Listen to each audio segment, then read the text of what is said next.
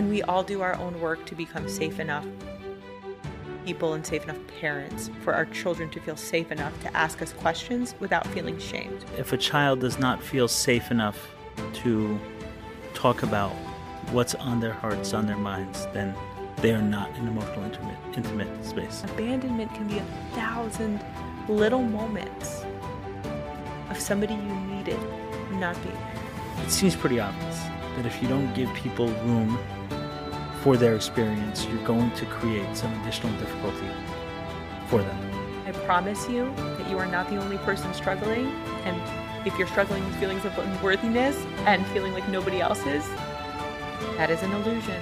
We are all human. We all have struggles. We all have moments of feeling unworthy. It's part of the human experience. Welcome to the In Search of More podcast. I am your host, Ellie Nash. Join me weekly on my quest for more from myself and more from this world. We'll see you on the other side. All right, welcome, Gara. Welcome to the In Search of More podcast. Thank you so much, Ellie. I'm so honored to be here. I'm sitting here with Gara Steinfeld, a therapist in Delray Beach, who we were introduced by Shauna. Mm-hmm. Introduced me to Faith, introduced me to others. So it's wonderful. Maybe Shauna one day will grace us with her presence on this couch. In the meantime, we'll take her recommendations. So you work in Delray Beach. Mm-hmm. And you've been uniquely designated to work with a heavily Jewish population, mm-hmm. Orthodox by Yes. background, even though that's not your background. Not my background. Very spontaneous. I feel very blessed. I feel like there's forces here that are beyond me that really placed me here, and I couldn't feel more blessed. Right? It's a unique vantage point, which I'd love to kind of explore with you, because seeing it so intimately, but not mm-hmm. being a part of it, mm-hmm. kind of get the, what is it called? Like on the outside looking in, Mm-hmm. but really looking in. Oh, yes. Really looking in. Yes. So, Which is such a beautiful, different perspective to see. And I can't wait to hear what we learn. What sort of, I guess, symptoms do people come to you for? What's going on in their life? Very good question. This is something that when I describe, like, these are some therapeutic terms, like, what's your ideal client? I always struggle to describe the symptoms because on one hand, I specialize in trauma, addiction, and intimacy issues. But the symptoms that people come to me with, they are struggling oftentimes with depression, with anxiety. Oftentimes people are struggling with relationships. They struggle with shame. And if I'm struggling with shame, odds are, and I don't have healthy, effective, loving ways to cope with that shame, odds are I'm probably going to also struggle in relationships, right? Because how mm-hmm. am I supposed to let somebody close to me? How am I supposed to let somebody see me if there's a part of me that feels like I'm bad or I'm unlovable or I'm unworthy? So relationship issues, depression, anxiety, those I think are really like the key symptoms. Also, people come to me struggling with compulsive sexual behaviors.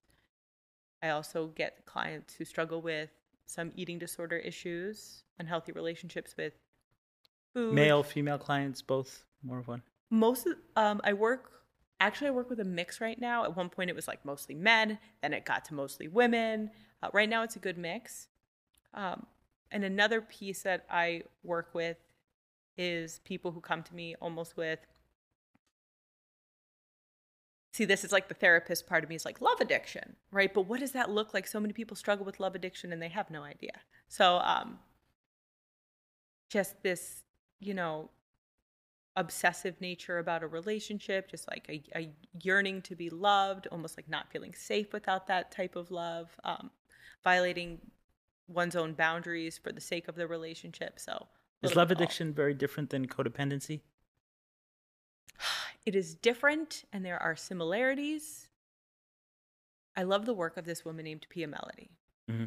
I think any client that's ever worked with me has had to hear me say the words Be a Melody like 15 times at least. Be a Melody says that all people who struggle with love addiction struggle with codependency. But not all people who struggle with codependency struggle with love addiction. Codependency is, so there are differences and there are similarities. I'm totally happy to elaborate, because put me in front of a mic or put anybody in front of me and I will talk about codependency, love addiction, attachment styles for like 7 hours. Right. What I'm interested in is, you said that a lot of people who struggle with love addiction don't know if they're struggling with love addiction. Mm-hmm. So can we define it for that person? If someone is struggling with it, but they don't know, but they would know after a conversation with you. So can you have a conversation with me that will clarify that for them? Yeah. Yes. So an important piece that a lot of people don't know about love addiction is you can be in a love addicted relationship with your child. You can be in a love addicted relationship with somebody that you work with a therapist, right? It is not only romantic relationships where love addiction can live. There's often a cycle of love addiction, just like there's a cycle to every other type of addiction. Symptoms that somebody would experience in a love addicted relationship would be like obsessing about the person, wanting closeness, experiencing almost like obsessive thoughts, obsessive like ruminating about how can I experience closeness with this person, and kind of like chases that experience of feeling close. A key component here is that we often find ourselves in a love addicted relationship with somebody who struggles with avoidant tendencies. So it's chasing something while the other one is running away. Essentially, yes. I mean, not always, but if I'm in a love addicted relationship, I am upset. I have a deep need for closeness with this person. I don't feel okay if I don't have this sense of closeness with this person. And if this person moves away, I'm probably going to be in denial of this person's walls or unavailability. And instead, I'm going to try to find a way, like, how can I get what I need, right? How can I experience this sense of closeness? How can I maintain this relationship? And that's where there's kind of like that chase. Instead of somebody who doesn't struggle with love addiction might say to themselves, hey, like I keep reaching for this person to experience a sense of closeness and I really don't feel like I'm being met here. I might say something, I might, explore like, is this person available for this type of relationship with me? And after I try maybe 2 or 3 times and I don't get that and I have a conversation, I can be honest with myself about I want a level of closeness with this person that this person can't give me. Okay, what kind of relationship can I have with this person? And okay, that's okay. Right? But if I'm struggling with love addiction, my need for the closeness with this person is so great that I may be unavailable to even notice that they're not available. And I'm going to chase it. And what is that unavailability coming from? I guess is that kind of like the denial in that aspect of the addiction? Like all addiction has an aspect of denial. Is that the denial there? Is the denial that the other person isn't available? Part of the denial is accepting this person cannot be emotionally available for me in a way that I need. So it becomes this chase. And I think that's part of the high here, right? If somebody said to me, this, like if we pulled up a chart, for instance, of the cycle, and we looked at that little space right there of that chase, right? Like noticing that there's like walls of unavailability and that the person was experiencing like cravings for more closeness. And, in that piece right there, I might say like, where else in your life have you felt like you needed to chase or love? Not love. Like where else have you felt like you needed to chase to feel loved? Like where else in your life have you felt that you needed to like continue to experience not getting your needs met? Does that make sense right there? Like that's a familiar feeling for a lot of people, this chase. Like if I try harder, if I'm better, or if I make myself a little bit different, then I'll be loved. Because striving for the needs to be met and not an expectation of the needs being met. Yes. I am worthy, right? Like there's this, I'm worthy and my needs matter and nobody's going to meet all of my needs all of the time. But, you know, there's this familiarity to not getting one's needs met. If a love-addicted person got what they wanted, and instead of chasing, the person was available, how would they respond? That's such a good question, and I love that you asked that, right? So I feel like this is a little bit tied to what we call an anxious attachment style. So we all have something called the attachment system, which is this built-in system based on our relationship with our earliest primary caregivers and what relationships felt like to us growing up, right? So if somebody grows up with parents who were kind of inconsistent, like sometimes they met my needs, but sometimes they didn't. Sometimes they were there for me when I needed them. Sometimes they weren't. Like a slot machine parent. Yes, exactly, right? Like, who knows? I got to keep, right? That exactly, that kind of embodies like, let me keep chasing this until I get my needs met. But that can create something called an anxious attachment, or, you know, it's all in a spectrum. So we can have tendencies, different relationships can provoke different attachment reactions. But what you're really touching on here is people who struggle with love addiction may very well have their own fear of intimacy, right?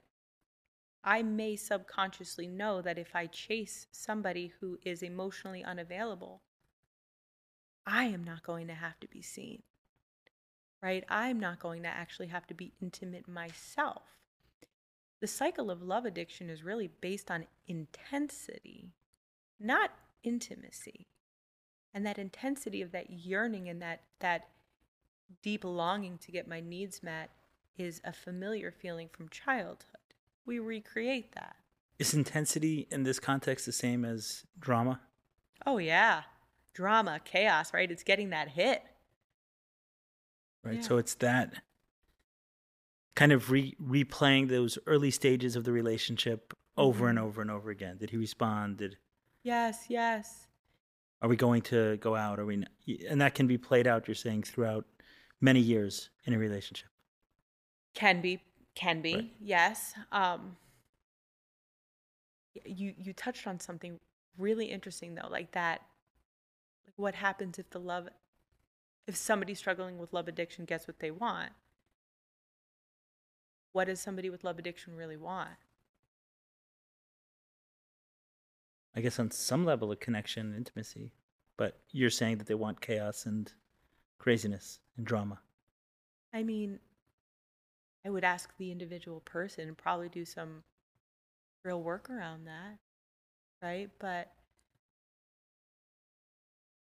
somebody who struggles with anxious attachment or anxious attachment traits, you know, or has a history of feeling abandoned. It's really hard for clients sometimes to label like I was abandoned, because even myself many years ago, I thought abandonment looked like being dropped at the step of a stranger's house. You know what I mean? Like in a blanket, like, and my parents running away.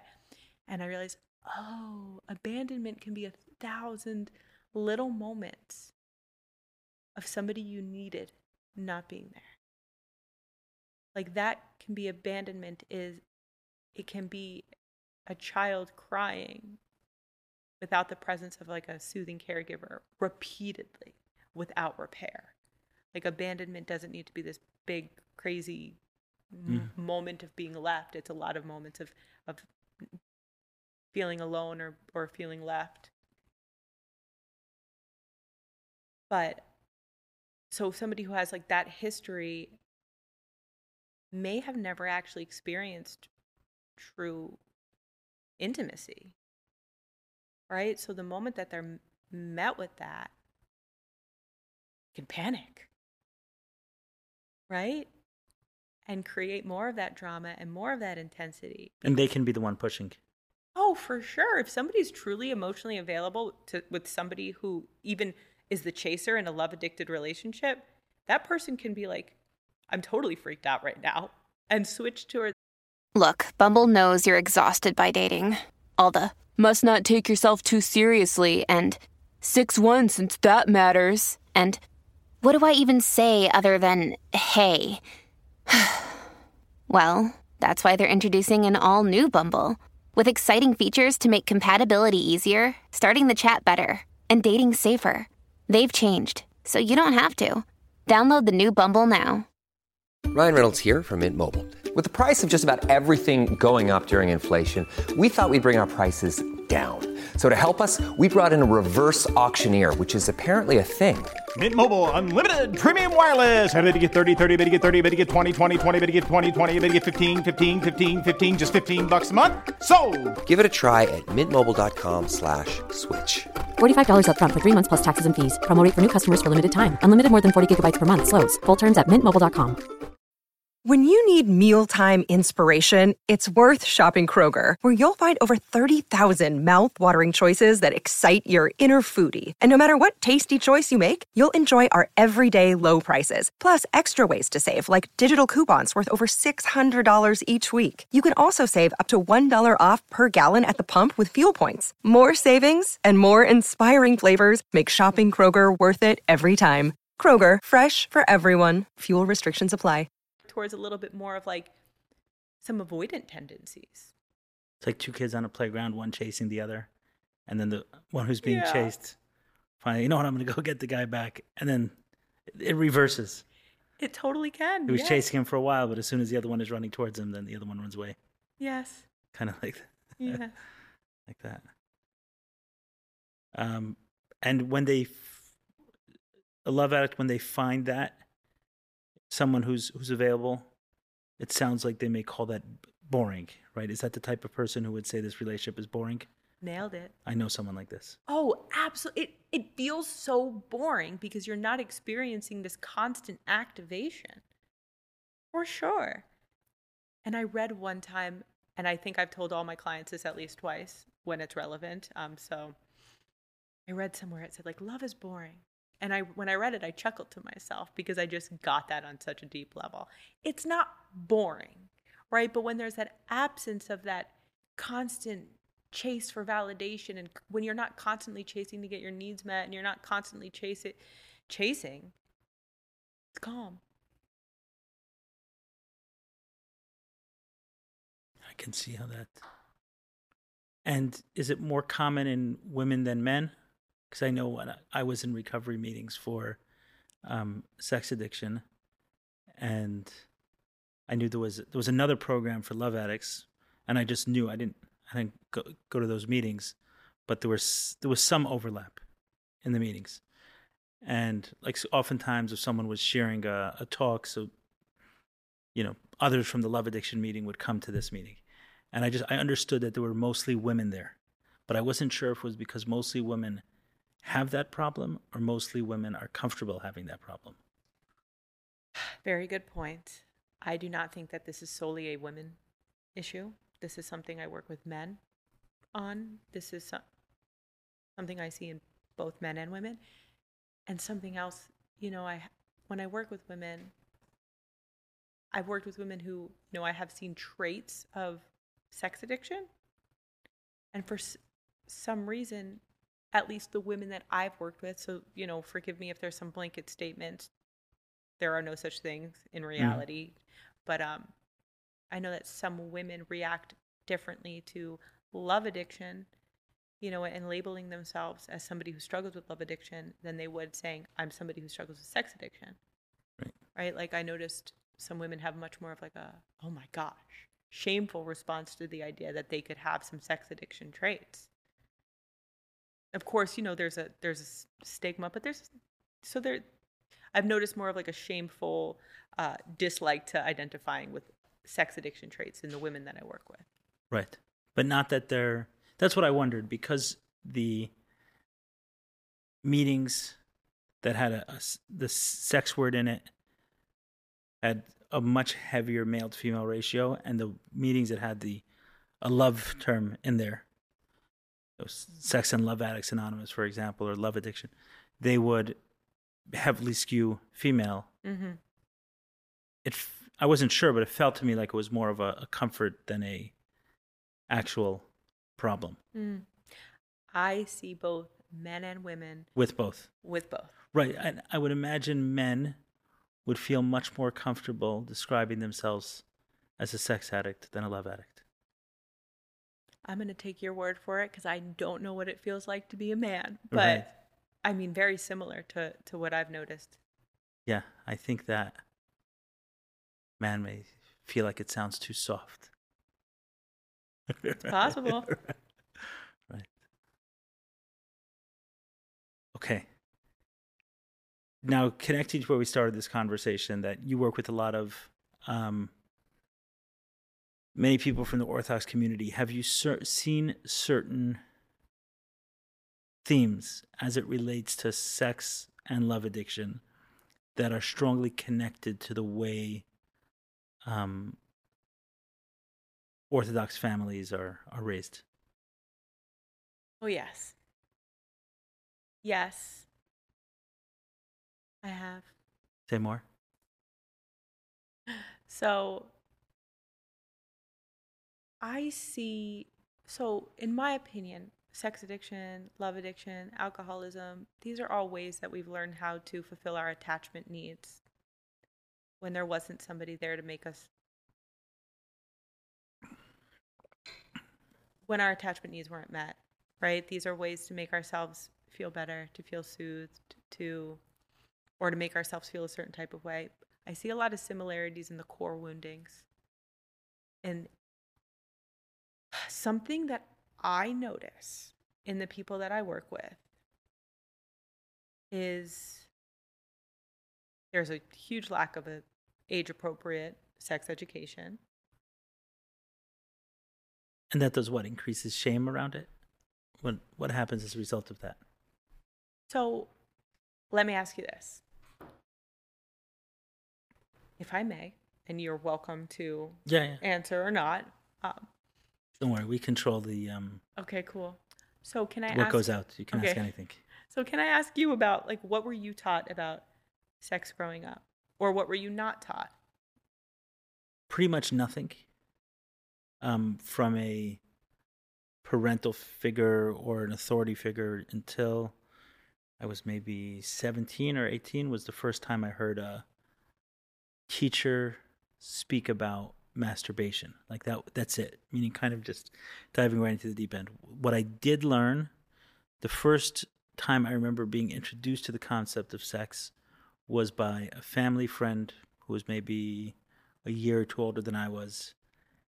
And inside an encyclopedia, and I don't remember if it was in his home or my home, he opened up to the letter S and sex, and there was a picture of a male and a female together. I don't remember it to be pornographic or anything like that, but just something that was clear that it was sexual. And we read it, and it was what was more memorable was not what he was sharing with me, but the way he was sharing with me, that it was some secret that no one could know, and we had to make sure no one was looking while he showed me this page of the book. Wow. So notice that, right? There's that secrecy. There's this and what does it feel like when we have secrets? What is the underlying message there? Mm-hmm. That there's something wrong with it. There's something, certainly shame gets attached very quickly to a secret, yeah.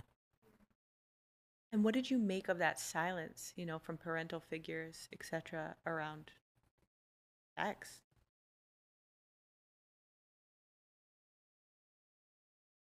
I don't know that I made anything of it.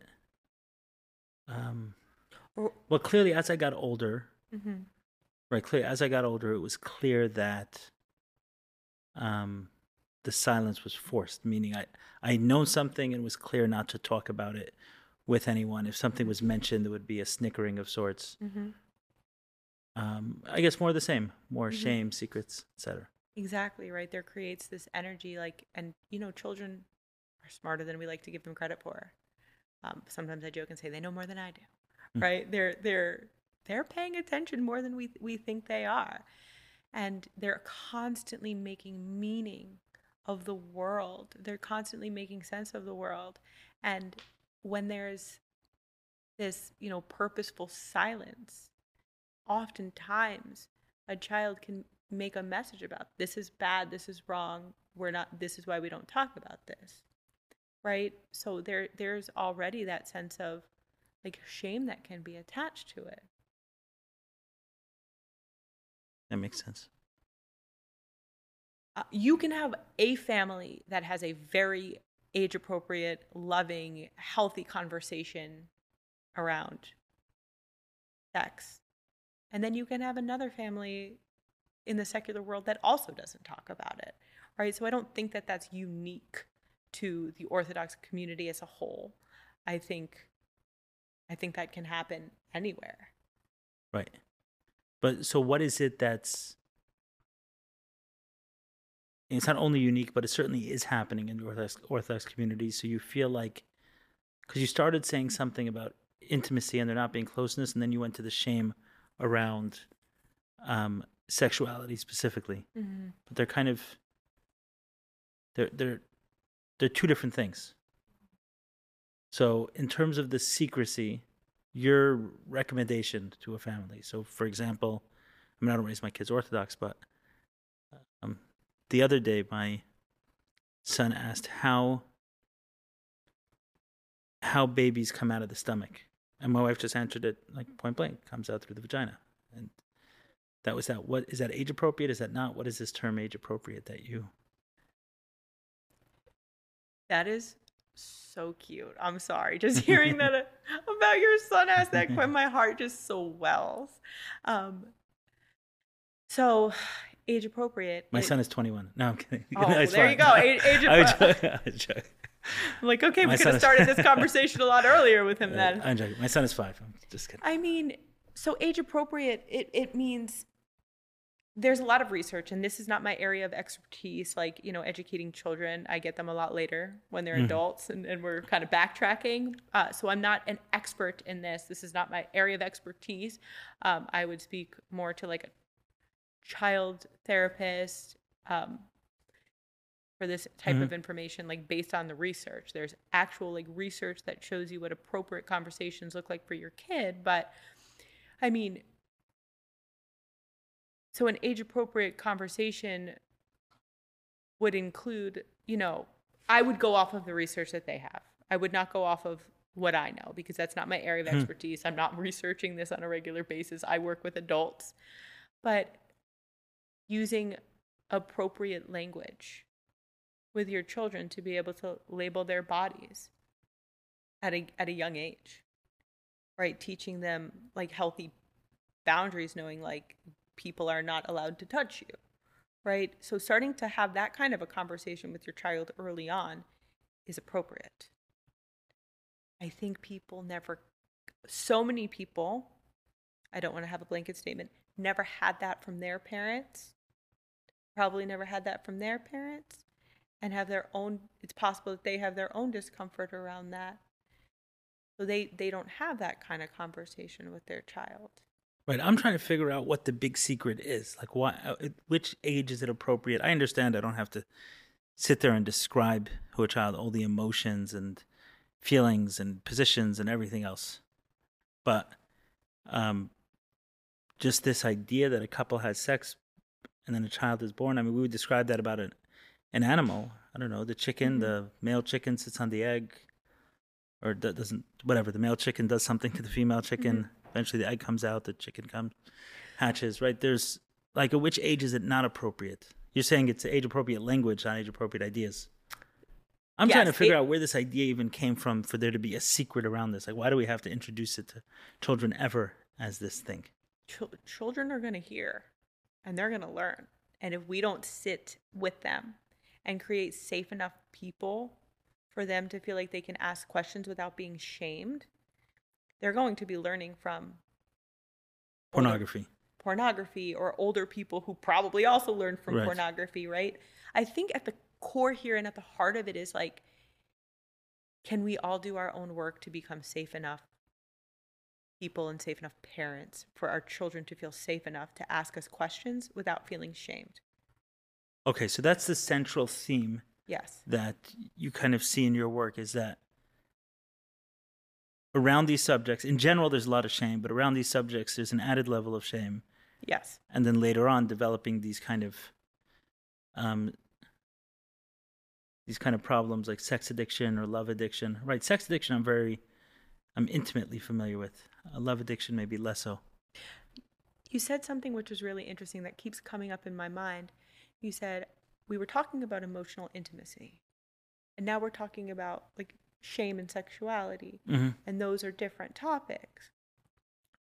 But to me, if I really take a step back, they're actually very connected as it relates to this topic, because our first experience of relationships is often in like our family of origin, right? It's in our home.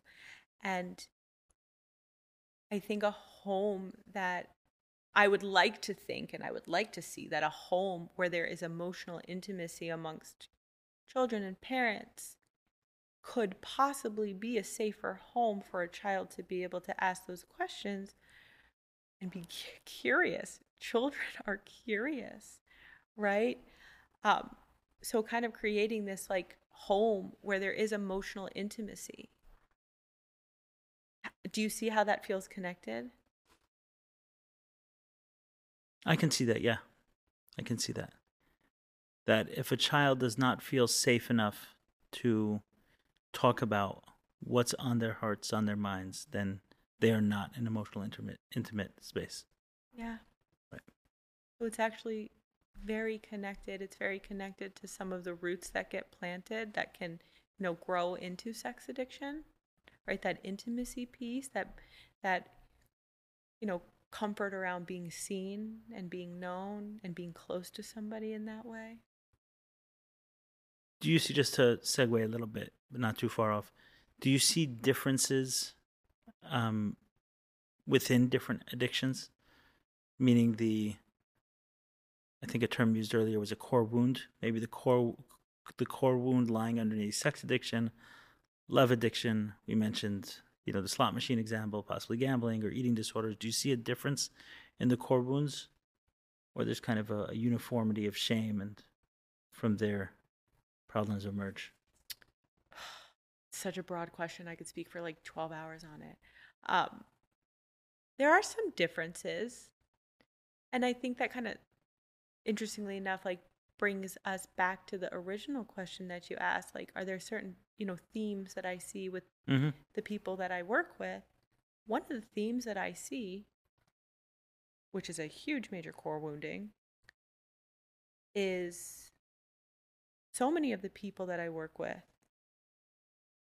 come to me with this shame, this belief I'm not good enough and I have to be perfect, right? Which, kind of exists on this like flip side of the same coin, right? Either I'm perfect or I'm bad, right? Rather than like I'm an imperfect person worthy of love and belonging just like you, right? So many of the clients that I work with were given this, I'm like, how do I say this without offending people? But so be it. Felt like they were given a box that they had to fit into. And because that of our own like imperfect nature, we don't ever fit perfectly into a box, right? And so the messages that a lot of the people that I work with have gotten is like, I can be my authentic self, but I have to hide it, right? Like, I'm going to do some of this stuff in secret. I'm going to show you only the most perfect, non-messy side of me. I have it all together. I'm perfect, right? And those other parts of me, I'm going to kick them to the side. No one's going to get to see those. And honestly, I have to work with people for months for them to even be able to show those parts, because literally they're show it to you.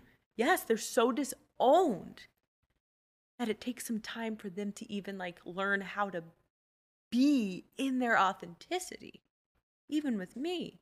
And I'm like, there's anything they could tell me and I wouldn't bat an eye. And they feel that. And even feeling that, it takes them time to like be in their authenticity and kind of like figure out how to do that, because it's something they haven't done for so many years.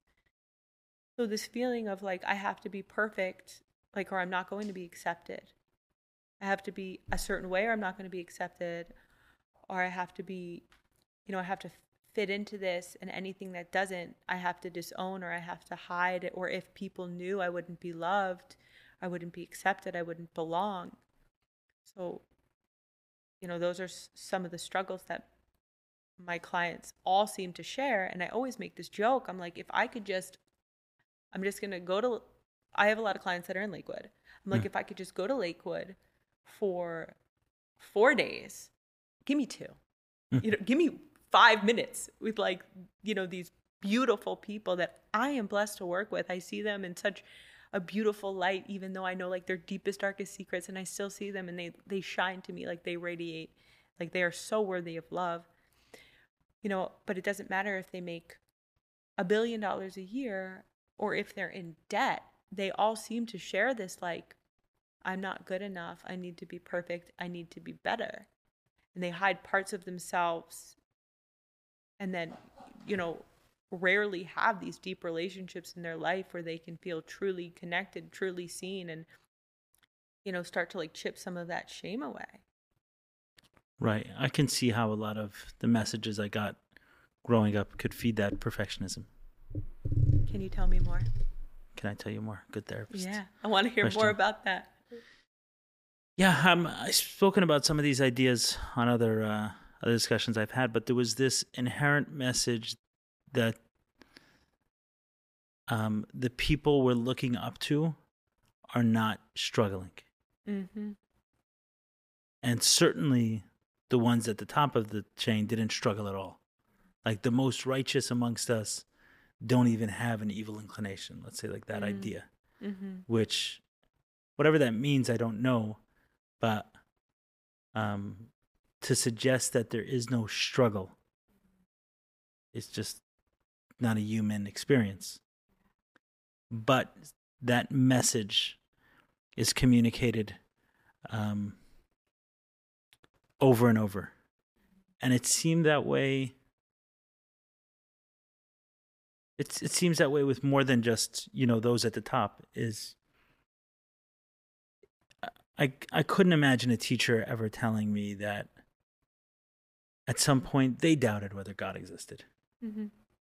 Kind of leaving room for that space. Or maybe this morning they had major doubts over it, if they were being more honest about it. Or maybe in the very moment they're talking to us, they have that doubt. But there wasn't a lot of room for that. There was a suggestion of also the idea of punishment, that a sin would be met with punishment.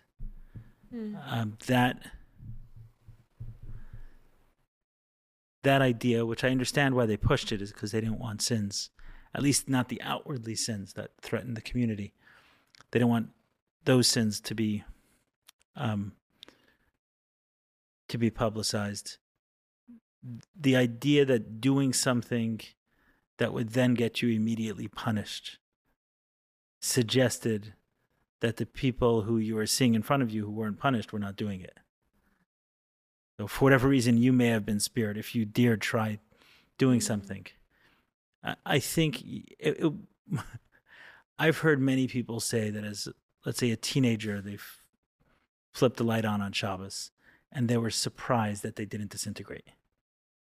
Find me a teenager who isn't curious about pushing the limits, not because they're bad, but because they're a human and because they're a teenager. Right. And how did that make you feel about yourself when you were witnessing all of these people not struggle, not doubt? What did that feel like, assuming that they weren't struggling or doubting? Mm-hmm. Right. You feel very alone in your struggle. Yeah. Right. Yeah. It's so interesting. And that's why I'm like, I just need to have a little Lakewood intensive, or maybe a really big one. So what would you do? I'm sure some people in Lakewood watch this podcast if you were, boom, right at the camera and you were delivering. If you were saying 30, 60 seconds, maybe 2 minutes, take as long as you need. Take as long as you need to prepare and take as long as you need to deliver the message. But what is that message that you deliver? Well, I guarantee you at least one person in the Lakewood community will see it. I promise you that you are not the only person struggling. And if you're struggling with feelings of unworthiness and feeling like nobody else is, that is an illusion. We are all human. We all have struggles. We all have moments of feeling unworthy. It's part of the human experience. And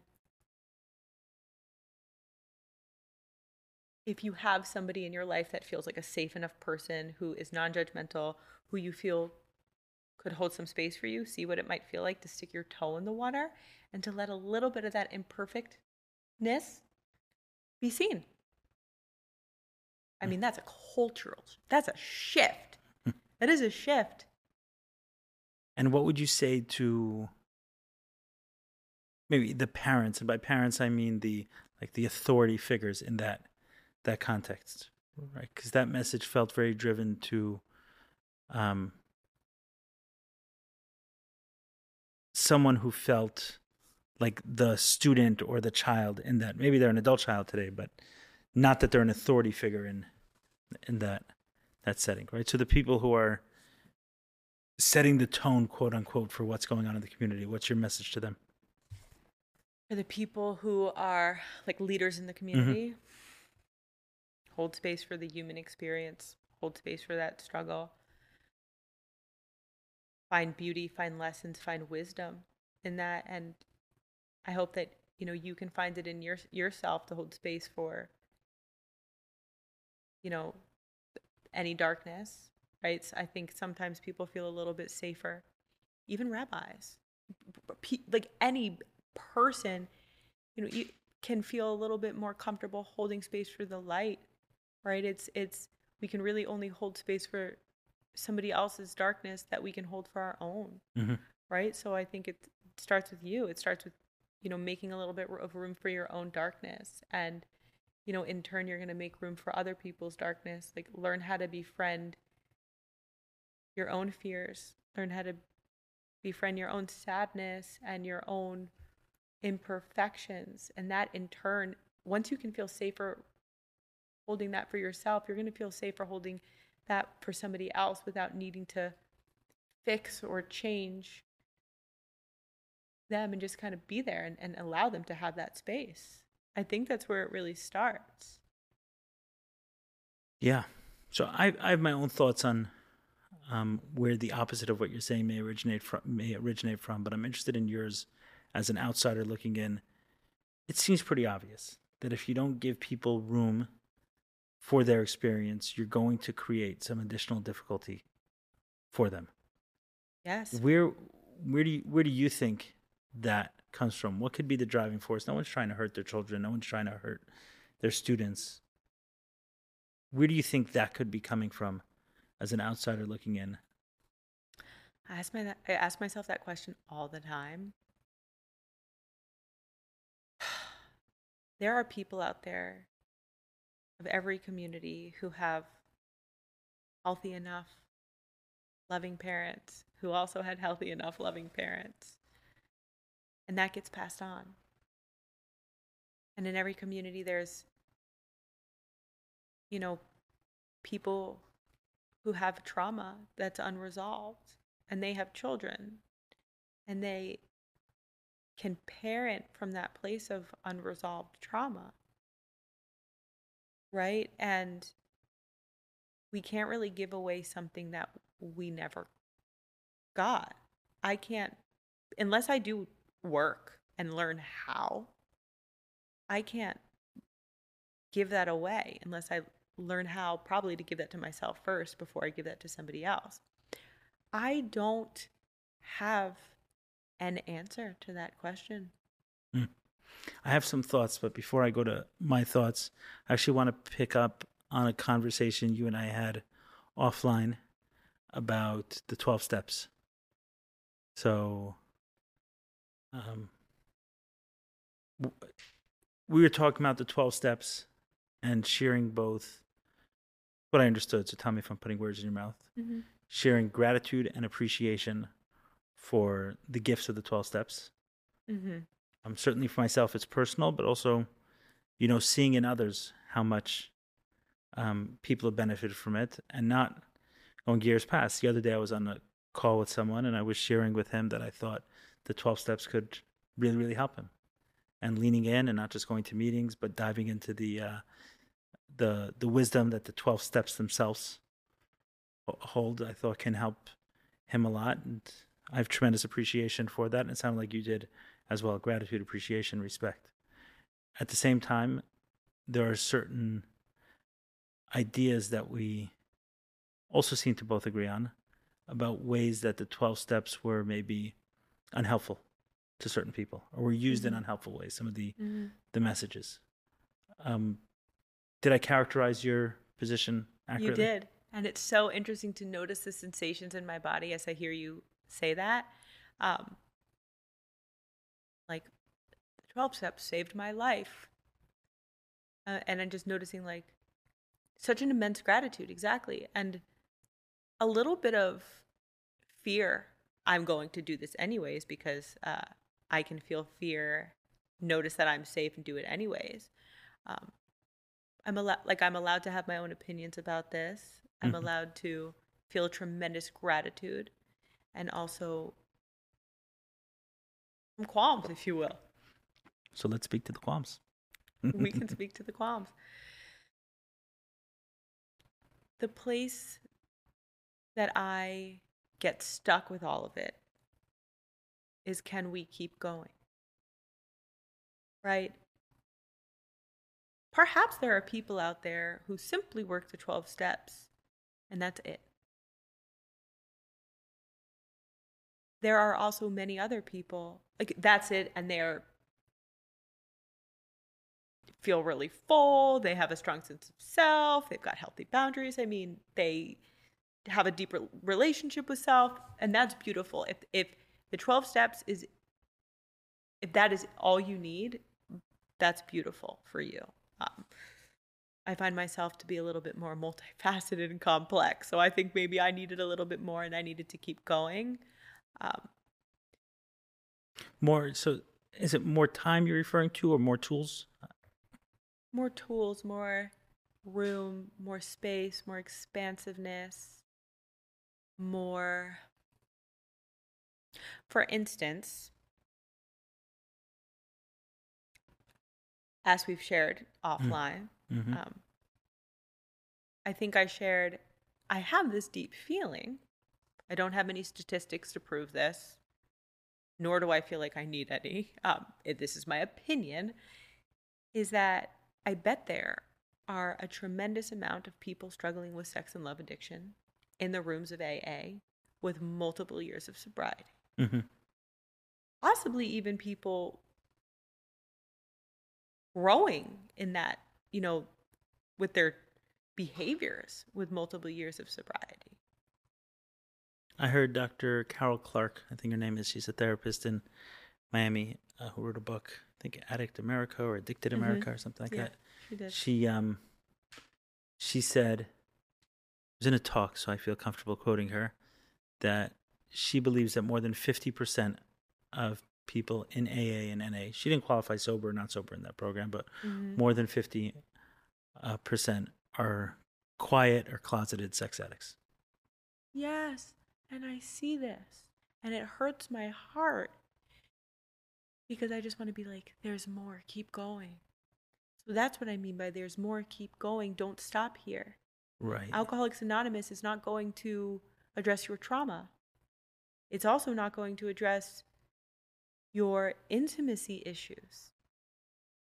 In fact, Alcoholics Anonymous is going to tell you, like, you're a selfish, self-seeking alcoholic, go pray and do something for somebody else. And listen, these tools have saved my life. There are times I needed to humble myself in that way, time and time and time again, and will also need to humble myself in that way. And I shared with you that there's the ACA book, the book of adult child of alcoholics and dysfunctional families, has a little bit different of a perspective. It says these behaviors, which Alcoholics Anonymous would call character defects, these behaviors, were developed as a result of an environment that didn't feel safe, right? So it's, for instance, ACA is a little bit more compassionate in that way of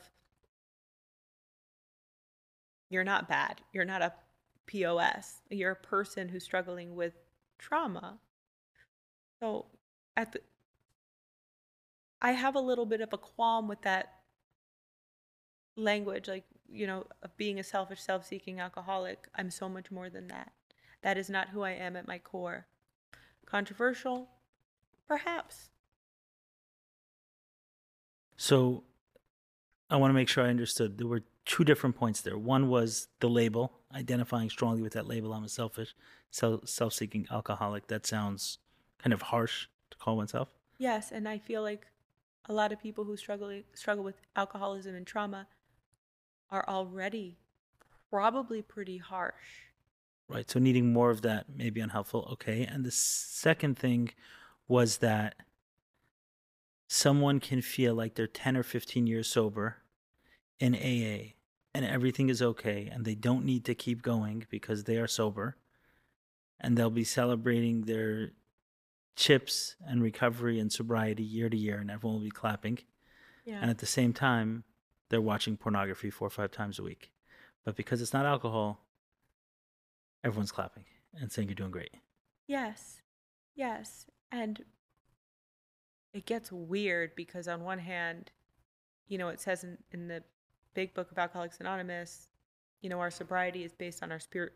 It's, as a result of our spiritual growth. Like, on one hand, it does say keep going spiritually. But what if we went beyond that? Now that I put down the drink, I'm actually left with myself. Mm-hmm. And that's the keep going. But people just stay. I mean, good for anybody who stays and who continues to nourish their program, but what if we kept going? And what would keep going look like? Because I know many people, I would say in the sexual recovery programs that I was a part of, about half of those people came in through another program where they were talking to a sponsor and sharing some of what was going on in other areas of their life. And the sponsor said, okay, congratulations for your many years of sobriety in this program, but you got another addiction. I love that.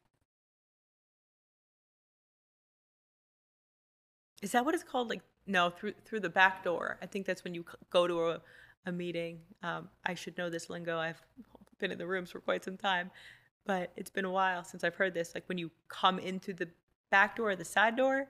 I'm not sure. I think that's when you accompany somebody else to a program and then you listen and you're like, oh my gosh, that's me. Right. Yeah. Oh, it's funny. That was my my sponsor would tell that story all the time, that he came to help his partner get into recovery, and then only to find out and hearing some of the messages that, wow, I belong here too. Yes, that happens. Right. One of the things that got me talking about a lot of these topics much more publicly was the story of a gentleman who I was in program with who was over 20 years sober in Alcoholics Anonymous. And he began coming to sexual recovery programs, but not in the same, oftentimes buildings or churches will have several meetings in the same space. Mm-hmm. So he didn't want to come to the meeting in the same building as his home group that he regularly visited, because he didn't want his buddies from AA to see that he was going to a sexual recovery program. And it made me think of how sad and how ironic that the space you came to, which is made to be your safe place, has now become the place where you can't really talk about what's going on because your AA buddies won't approve. Yeah. My curiosity is it the AA buddies who aren't approving? Or is it his own feelings and shame? Over time, as he started going to more meetings, then he eventually came to, back to that other group. So on some level, it was him, right? He was able to resolve it without them, but they didn't make it that easy. It's ironic, isn't it? Yeah, very ironic. And gosh, we're all imperfect people. We're all human beings. All human beings. Right. What I find with the 12, similar to what you're saying, it's essentially this subliminal message that we have all the answers and everything you need can be found here. And yeah, AA is accepting if you need to go to a therapist, certain kinds, depends what it is, but okay, that's good. Don't share any of their books or any of the other ideas here, but we understand that some people may need to do that. But in general, everything you need is to be found here. And the amount, there's a couple of issues with that. Number one is, like you're saying, very often people are struggling, so they're not finding the answers there. But then many people, those are people who get sober. Another problem is that a lot of people just don't get sober through the program. Many people don't get sober. And that idea that we have the answer and this is the way, but so many people who walk in the door and give hours and hours and hours to the program do not get sober. They don't. Yeah, it's really sad. And there are people who are so rigid and so deeply believe that they have the answers. Even therapists. There are many therapists out there who will push Alcoholics Anonymous even though it's not working for somebody. It worked for me. Saved my life, gave me a life worth living, all of those. I am that living cliche. Right. Literally. But I don't care what somebody does to get sober. I don't care what pathway.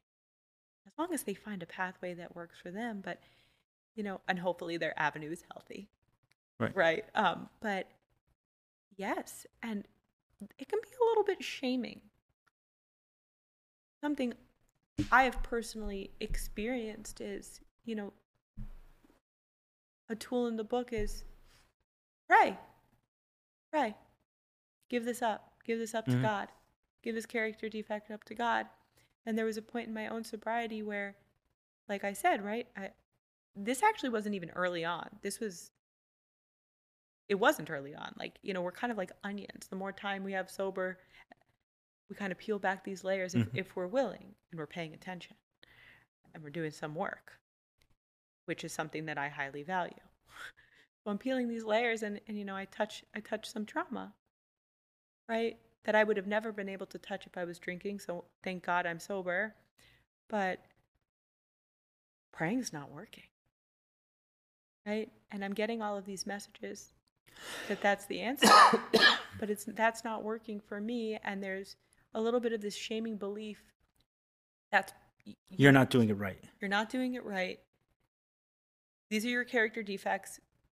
And in reality, right, like for instance, when that trauma was touched, there was a lot of anxiety, so I wanted to be a little bit more controlling or a little bit more like control, like, right, my desire, I can notice, I really want to control this. I want to have more control here because that's going to make me feel safer. And the things that I would normally do to connect spiritually were, I was feeling so much anxiety and it was really hard for me to connect at that time. Right. So I feel like there wasn't a lot of space being held for that. I didn't hear a single person ever through my sobriety ever share like, it's okay if this is hard for you. Like, it's okay if it's hard to connect right now, or it's okay if you need something in addition to this. Oh, okay. We have all the answers. Yeah, just pray. Right. Or step it away. Or step it away. Yeah. Yeah. Right. And not that those tools don't work, right? Same as you. Yeah. But yeah, I did a podcast not long ago with Mayor Kay. We called it Abandoning God and Finding Religion. Abandoning Religion and Finding God. Well, slip. What does that mean? Let's dissect it. Abandoning Religion and Finding God. And in it, he mentioned that the message when he didn't, he grew up religious, Orthodox Chabad, the message that he got when he wasn't drinking the Kool-Aid, he wasn't buying all of it, was that he's the one doing something wrong. Even though he was a teenager, he's the one doing something wrong. And oftentimes it can feel the same way in the 12 steps, is that here someone is going to meetings 4 or 5 times a week, and it's not working, and it's yes, because you're doing something wrong. You're somehow not doing the steps right. And it's okay, it's possible. And I have seen amazing results for people who've leaned into the program, and they say meeting makers make it. And I agree with that. Usually provided that they actually lean into the 12 steps and not just use the meetings to, many people go to meetings without doing the steps. Yes, or they try to do them independently based on the poster on the wall. Right. It doesn't work that way. Yeah, like to actually lean in with the sponsor, go through it. Someone told me that the analogy they had for that is it's like going to a business conference when you're not in the industry. Yes. Yes. So like the meetings are forums to work the steps. So we work the steps, and then we have a space where people are trying to integrate it into their lives, and we have an opportunity to interact with them and see how they're doing it. But when that's not working, do we tell the person it's because you didn't do it right? Even though it does work. And sometimes that's the message that's given to people is. Sometimes it is. Sometimes that is the message. And it gets a little bit tricky because with my example of sober, haven't thought even about taking a drink, that's my experience. That might not be somebody else's. But that's also not the end all be all, right? You didn't stop once you're no longer obsessing over alcohol. Oh, didn't stop going to the meeting? No, didn't stop thinking about working on yourself once. Yes. It's not the end all be all. Yes, definitely not the end all be all. Right. That'd be nice, that's the problem. That's what I think is the central issue is that. Yes. But so another piece here is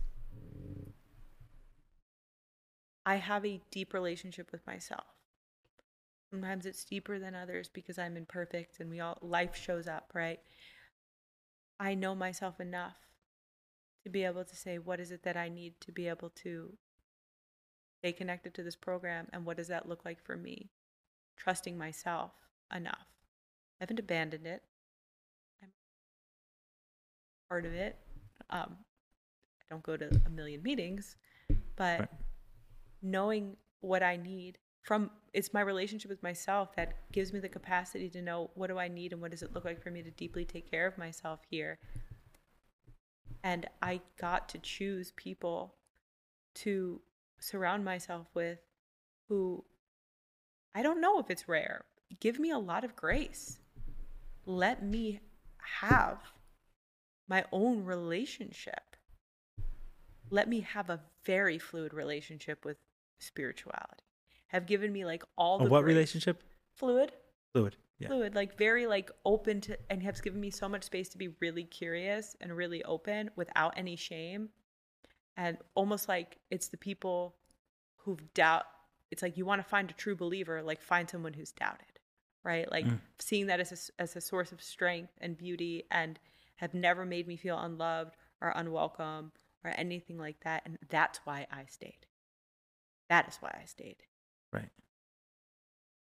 I think that, in my case, I was there for so many years, going to tons and tons and tons of meetings. You don't believe how many meetings. I mean, it was pretty much on my schedule every night. I didn't go every night, but it was pretty much on my schedule every night. And, with that 4 or 5 times a week and, several different sponsors and working through the steps multiple times and sponsees. And I wasn't always on time to meetings, right? I was by far from a model. I didn't do everything perfectly, but at the same point in time, after years and years and years and years and years, I still had so much freaking anxiety. And I'd gotten through all of it, and I gotten through a lot of it. I had much better tools, and I wasn't having panic attacks anymore. But I just knew this was not freaking normal to have this much anxiety. I did not want to live with it anymore.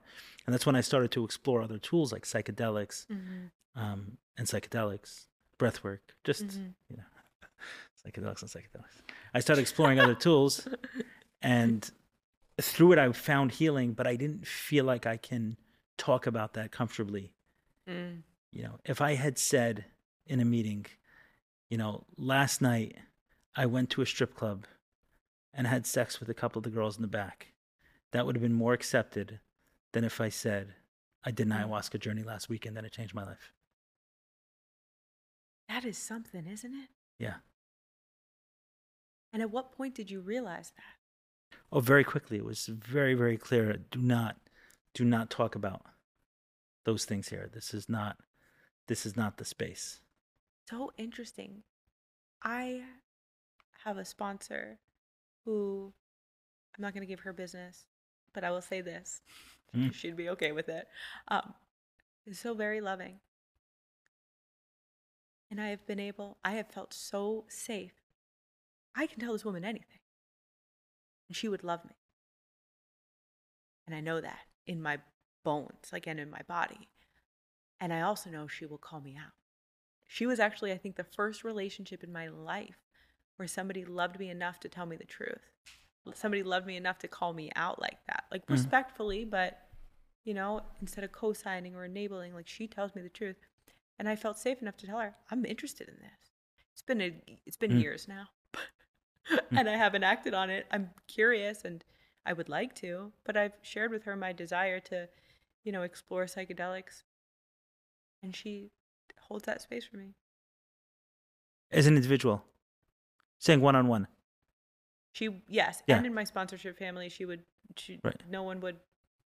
No, and the truth is, obviously, it's very different programs, right? A program that deals with any sort of mind-altering substance is going to have a harder time with psychedelics, and I get that. I understand that. And I was not in a program like that. It was a sexual recovery program, so there isn't necessarily a problem with. But she was supportive. She would let me. I'm an adult. I can choose right. to make my own choices. But she would be supportive of me and would talk with me to explore what my intentions were. Right. One-on-one, I found individually, I found people supportive, curious, etc. As far as the program was concerned, talking about that felt like this. There's no room for this aspect within the recovery. So to a degree, it felt like a contradiction. In some way, it felt like a secret I'd have to keep around certain people, and if I was too excited about it, then you know, they'd kind of make you feel like you're a drug dealer at a meeting or something, right? Like that was the feeling. It was just like, not here. But where I was coming from was I just didn't want to live with this anxiety anymore. And from the program standpoint, it's like, Ellie, you're 5 years sober. Come on, like, you're doing great. Okay, and yeah, I was, but I didn't want to live with this anxiety anymore. There were aspects of it that were so much better. I was no longer obsessing over sex. I was no longer watching pornography regularly. I was no longer hiring anyone for sex. There were things that were much better. But I didn't want to live with this anxiety. And I had zero belief that the program had anything more to offer me in that regard. Just nothing. I had completely squeezed that lemon dry for something like anxiety. And today I don't live with anxiety. And it's thanks to the work with a lot of these plants. And I can't imagine, you know, sometimes people say a psychedelic journey is like 10,000 hours of therapy. No, it's not. No, it's not. Because in 10,000 hours of therapy, I wouldn't have hit that. Like that, like, it doesn't feel like that awareness could have come in 10 lifetimes of therapy. It just wasn't one of the available tools. It wasn't going to happen. One's a laser, one's a hammer. They're just different things. And if you can swing a hammer 10,000 times and it won't do what a laser can do, it's just something different. So not to take away anything from the 12 steps, and I'm grateful for having that background as I went into the psychedelic exploration, that I had the language and the tools and a framework for healing, all of those things. But there definitely felt to me like there was plenty of shame within different areas of the 12 steps, not obviously from the founders or book itself, because the founder itself of AA became a big fan of LSD, and AA was started after a belladonna treatment. So there was enough there to make room for it from the story and certainly from the literature. But within the program itself, there was some of what felt like shame, I guess, around some of these things, that there wasn't a lot of room for it. I can't help but notice that this kind of mirrors exactly what we were talking about in the beginning. With liquid. And that's why I segued. All right, that's why I stopped there, and then I moved to the 12 steps. And now I want to ask you the same question around the 12 steps. Yeah. Why do you think this happens? When I asked you that about Lakewood, you didn't have an exact answer. You said you're not sure. I mean, it would be hard to pin down one or two specific reasons. And I think that this has nothing to do with religion as much as it does have to do with culture, right? Things that are taught, sometimes not even said, but messages that we're receiving of I have to be a certain way. I must behave in a certain way. I must look a certain way. I must wear only specific clothing. Secretly, I really want to wear a blue shirt. But I think that there's a lot of pressure to say fit in doesn't begin to do it justice. It's not about fitting in as much as it is about, it's not like, oh, if I wear a blue shirt, people might give me weird looks. It's more of like, if I wear a blue shirt, like the people that I love the most might not love me anymore. Right. Fit in doesn't really quantify the risk. No, and even saying the people that I love might not love me anymore doesn't touch it. It's deep that people will stay in their dysfunction right in front of me. Like, because they're so scared of losing their attachments, their people. So let me throw something out there because I have a theory. Love to hear it. Okay, so let's say you and I say, okay, we're going to create a society in order to help, I don't know, dandelions grow in my garden, okay? What do you think is going to happen as soon as dandelions are growing in my garden? Are we going to disintegrate the society? I don't think so. All of a sudden, this entity, this society that we've created, starts having this reason for being that's almost an independent reason for being outside of the reason that we've created it. So obviously, okay, this is a silly example, but let's take the 12 steps. It's once a few people come together to say, we're going to have this meeting, and this meeting is part of this larger, call it an entity almost for a reason. It's an entity. This entity. We suddenly want it to exist, and we do things to continue its existence, even if it sacrifices the original intent that we had for it. I'll give you an example, like the amount of times I've seen it with schools. I sat on the board of a school. I've been involved with supporting different schools, and the amount of times that I've seen them make decisions that were so obviously against the well-being of the students.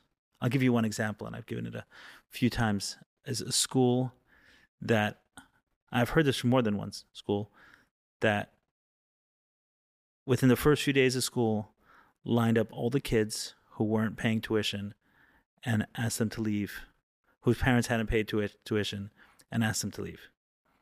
And in some cases, it was, depending on the age group, okay, you're no longer welcome to school, go home until this is sorted out. Or in others, younger grades, we're lining you up all up in the hallway until your parents come to pick up, whether it takes an hour or 5 hours, right? And the kids lined up in the hallway for all to see. And you're wondering, how did this happen? Like, how did it happen that a group of people came together and said, they didn't say we're going to educate, we're going to traumatize our kids and give them a story for life that's going to... Yeah, that's a core memory right there. Yes. Right. It can keep a lot of therapists busy for many years, a story like that. And especially if if it was a religious school, or if their parents were involved with the school, or anything else we can mix into it. If God sanctioned the school in some way, now we have some religious trauma as well. But so what happened here? What happened is that a few people came together, made a school with the best of intentions, but then suddenly the entity had to exist independent of the reason that it was created for. But why? Why does there happen? Why do we do that? Human beings just do it. That's what I think. So we create institutions, we create organizations, we create communities, and we forget the reason we did it. And then we start making decisions that benefit the group versus the the actual well-being of the members. And even if the organization's original creation was to assist in the well-being of its members. Like, so for example, with 12 steps, this idea of once an addict, always an addict, I don't believe it. I think that that's an idea that they keep repeating over and over and over again, because if too many graduate, we won't have meetings. Very interesting perspective. Your question, like, how does this happen? People are flawed. Exactly. That's it. I mean, can that just be a blanket answer? People. But what is the flaw? Meaning, the reason why I think it's important is what is the flaw? So when we say, okay, like the addiction, what is someone looking for? What is the flaw? Their drive is for some sort of, I don't know, drama or chaos or something to distract themselves from the pain. Mm-hmm. So it's not, they don't want broken relationships, they want a distraction. And once we understand that, they want a distraction from pain, then we slowly bring them into the pain. So meaning understanding what the core thing is behind what you described in the Lakewood community as things that would not give room for people to be imperfect, not give room for people to have a human experience, not give room for people to experience normal human emotions, which is to the detriment of its members. I ask myself these questions every day, Ellie. But it's to the benefit of the system. Yes. That's what I'm saying. That's the drive is to the benefit of the system. Okay. Because if there are too many members, it bothers in religious communities. It's more bothersome if someone shaves their beard than if someone molests a child. Why? Because one is out in the public that threatens the community and one doesn't. And I wonder how the members feel about the way that this is. Some members sit down like we are and talk about it.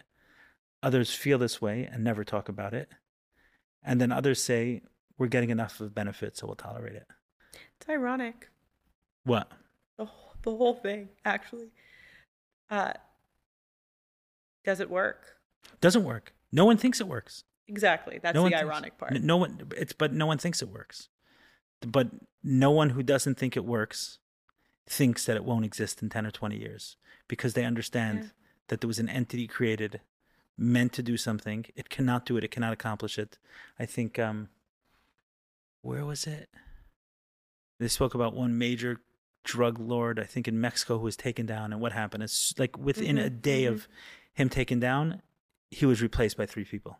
Yeah. So if they arrest one guy who's dealing drugs in the corner, the next day he's replaced by someone else who has that same, the same region to sell drugs to. They haven't done anything meaningful in this war. There's still plenty of addicts. There's still plenty of people getting whatever it is they want, et cetera, et cetera. All this exists, but the war on drugs still exists because an entity was created to fight it. And now, even though it can't do what it was set out to do, and it would, if they knew then what they know now, they would never do this thing. I think most people anyone I've heard who really understands the issues doesn't think this is stopping. Yes. Just because it doesn't work. One could say a war on people. Yes. It's hard to change your mind. It's hard to alter your reality. I mean, I see it with my clients when they have this idea of how their life has been. Then we start to do some work. Hard to shift the reality that you have built your life on. It's hard to change your mind. That makes sense? That's for sure true, right? Because then, right, in many cases, you have to destroy everything you know in order to build again. Is that similar to what, that different or the same than what we're talking about with entities and organizations and institutions? Maybe not. Maybe not. There is a quasi destruction that has to take place in order to create the next thing. Not always a total annihilation, but sometimes. Yeah, on an individual and on a group level. this work is like an annihilation of fake parts of ourselves that grew out of our dysfunctional life experiences. Right. And oftentimes we have to put ourselves at risks in ways that we don't know which part is going to have to be removed. So we have to put everything at risk, and then we find out that we can keep some of it. But we don't know until we put everything at risk. And I guess that's where that would kind of be similar with certain organizations. In order to make the move that was best for their stated mission and purpose, they have to put themselves at risk. I see it. In my life. I see it in organizations. I see it in Jewish organizations. Just yesterday I was reading a website and I was like, love this so much. Because I was about everything that I was reading. Now I don't know them deeply. I'm hoping for more of a relationship to get to know them on that level. But it was beautiful. It was just so beautifully written. You know, for it was a Jewish organization, you know, kind of advocating for, you know, mental health services. And it was just written to anybody who struggles out there. And I'm thinking, if I was somebody who went to this website, who was struggling, no matter where I fell, you know, whatever my Judaism looked like or doesn't look like, I would feel comfortable and safe calling these people. And like they're gonna accept me, they're gonna respect me as a person. So I see some shit. I experienced that. I hear it. Okay. Did we cover everything you wanted to cover? I think we touched on a lot. I mean, this place right here is something that makes me feel acutely aware of my humanness. Which space right here? The space of like this, you know, this razor edge. Right. My acutely aware of my humanness, and it also makes me acutely aware of animals. We're what? Like that piece. That we are animals. Yeah. Yeah. But what do you mean by those two things? Acutely aware of your humanness and that we are animals. Acutely aware of my humanness, of like, man, we're humans, we're flawed. We make mistakes. We make mistakes, especially when we feel threatened. When we have to protect ourselves, we can act without choice. For instance, when the Titanic sank, when somebody is drowning, they can be in such a panic that they can try to use somebody else's head as a flotation device. That's what I mean. Like, I'm feeling the presence of that right now of, man, I'm human and we're flawed and we react sometimes and not respond. Like, if somebody was to tell me, Gara, if you were drowning, you would grab somebody, I'd be like, no, I wouldn't. Right. I would never do that. That's just not something I would, how could I ever do that? It's causing harm. Like, you know, this idea that I'd like to think of myself as a person, but, you know, when we're feeling threatened and we feel like we need to protect ourselves, these, you know, reactions can set in. That's not a conscious decision to choose somebody else. Right. We don't know what we're going to do in those situations. Right. Yeah. That's the scary part. Yeah. Right. That's what I'm feeling like, wow. Yeah. And I think I think that's the move. Meaning that's the move, is to recognize how easy we can screw things up. Like, anytime we're so certain that, like, we know the answer, it's just a scary place to be, because we can go too far to one side or another. Right. There's a huge, like, invitation to befriend fear there. And to be present with that vulnerability and to know that about ourselves. Right. Yeah, I think that, you know, in a previous conversation today, so also a therapist who spoke about IFS therapy and spoke using some of that language and called, like, the religious part, right? And that religious part that's gravitating to some sort of absolute truth that's going to give us the answer from now until forever, and how Mm-hmm. familiar we are with it, and how we want to just go there, like make life simple for us.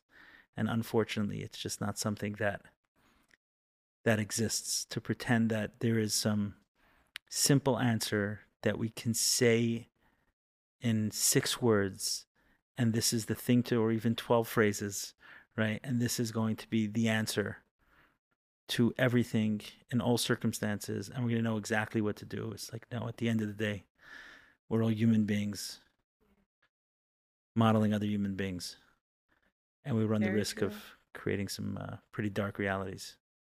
So true. Or And not.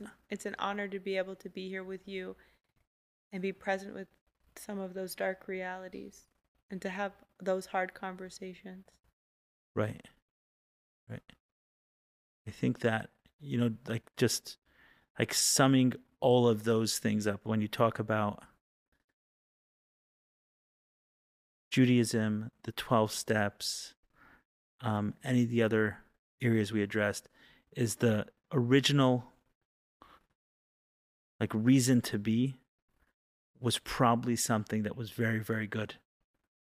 And whether we're for or against, or, on either side, like that original drive was something that was very, very good, something we wanted to create real positive in the world.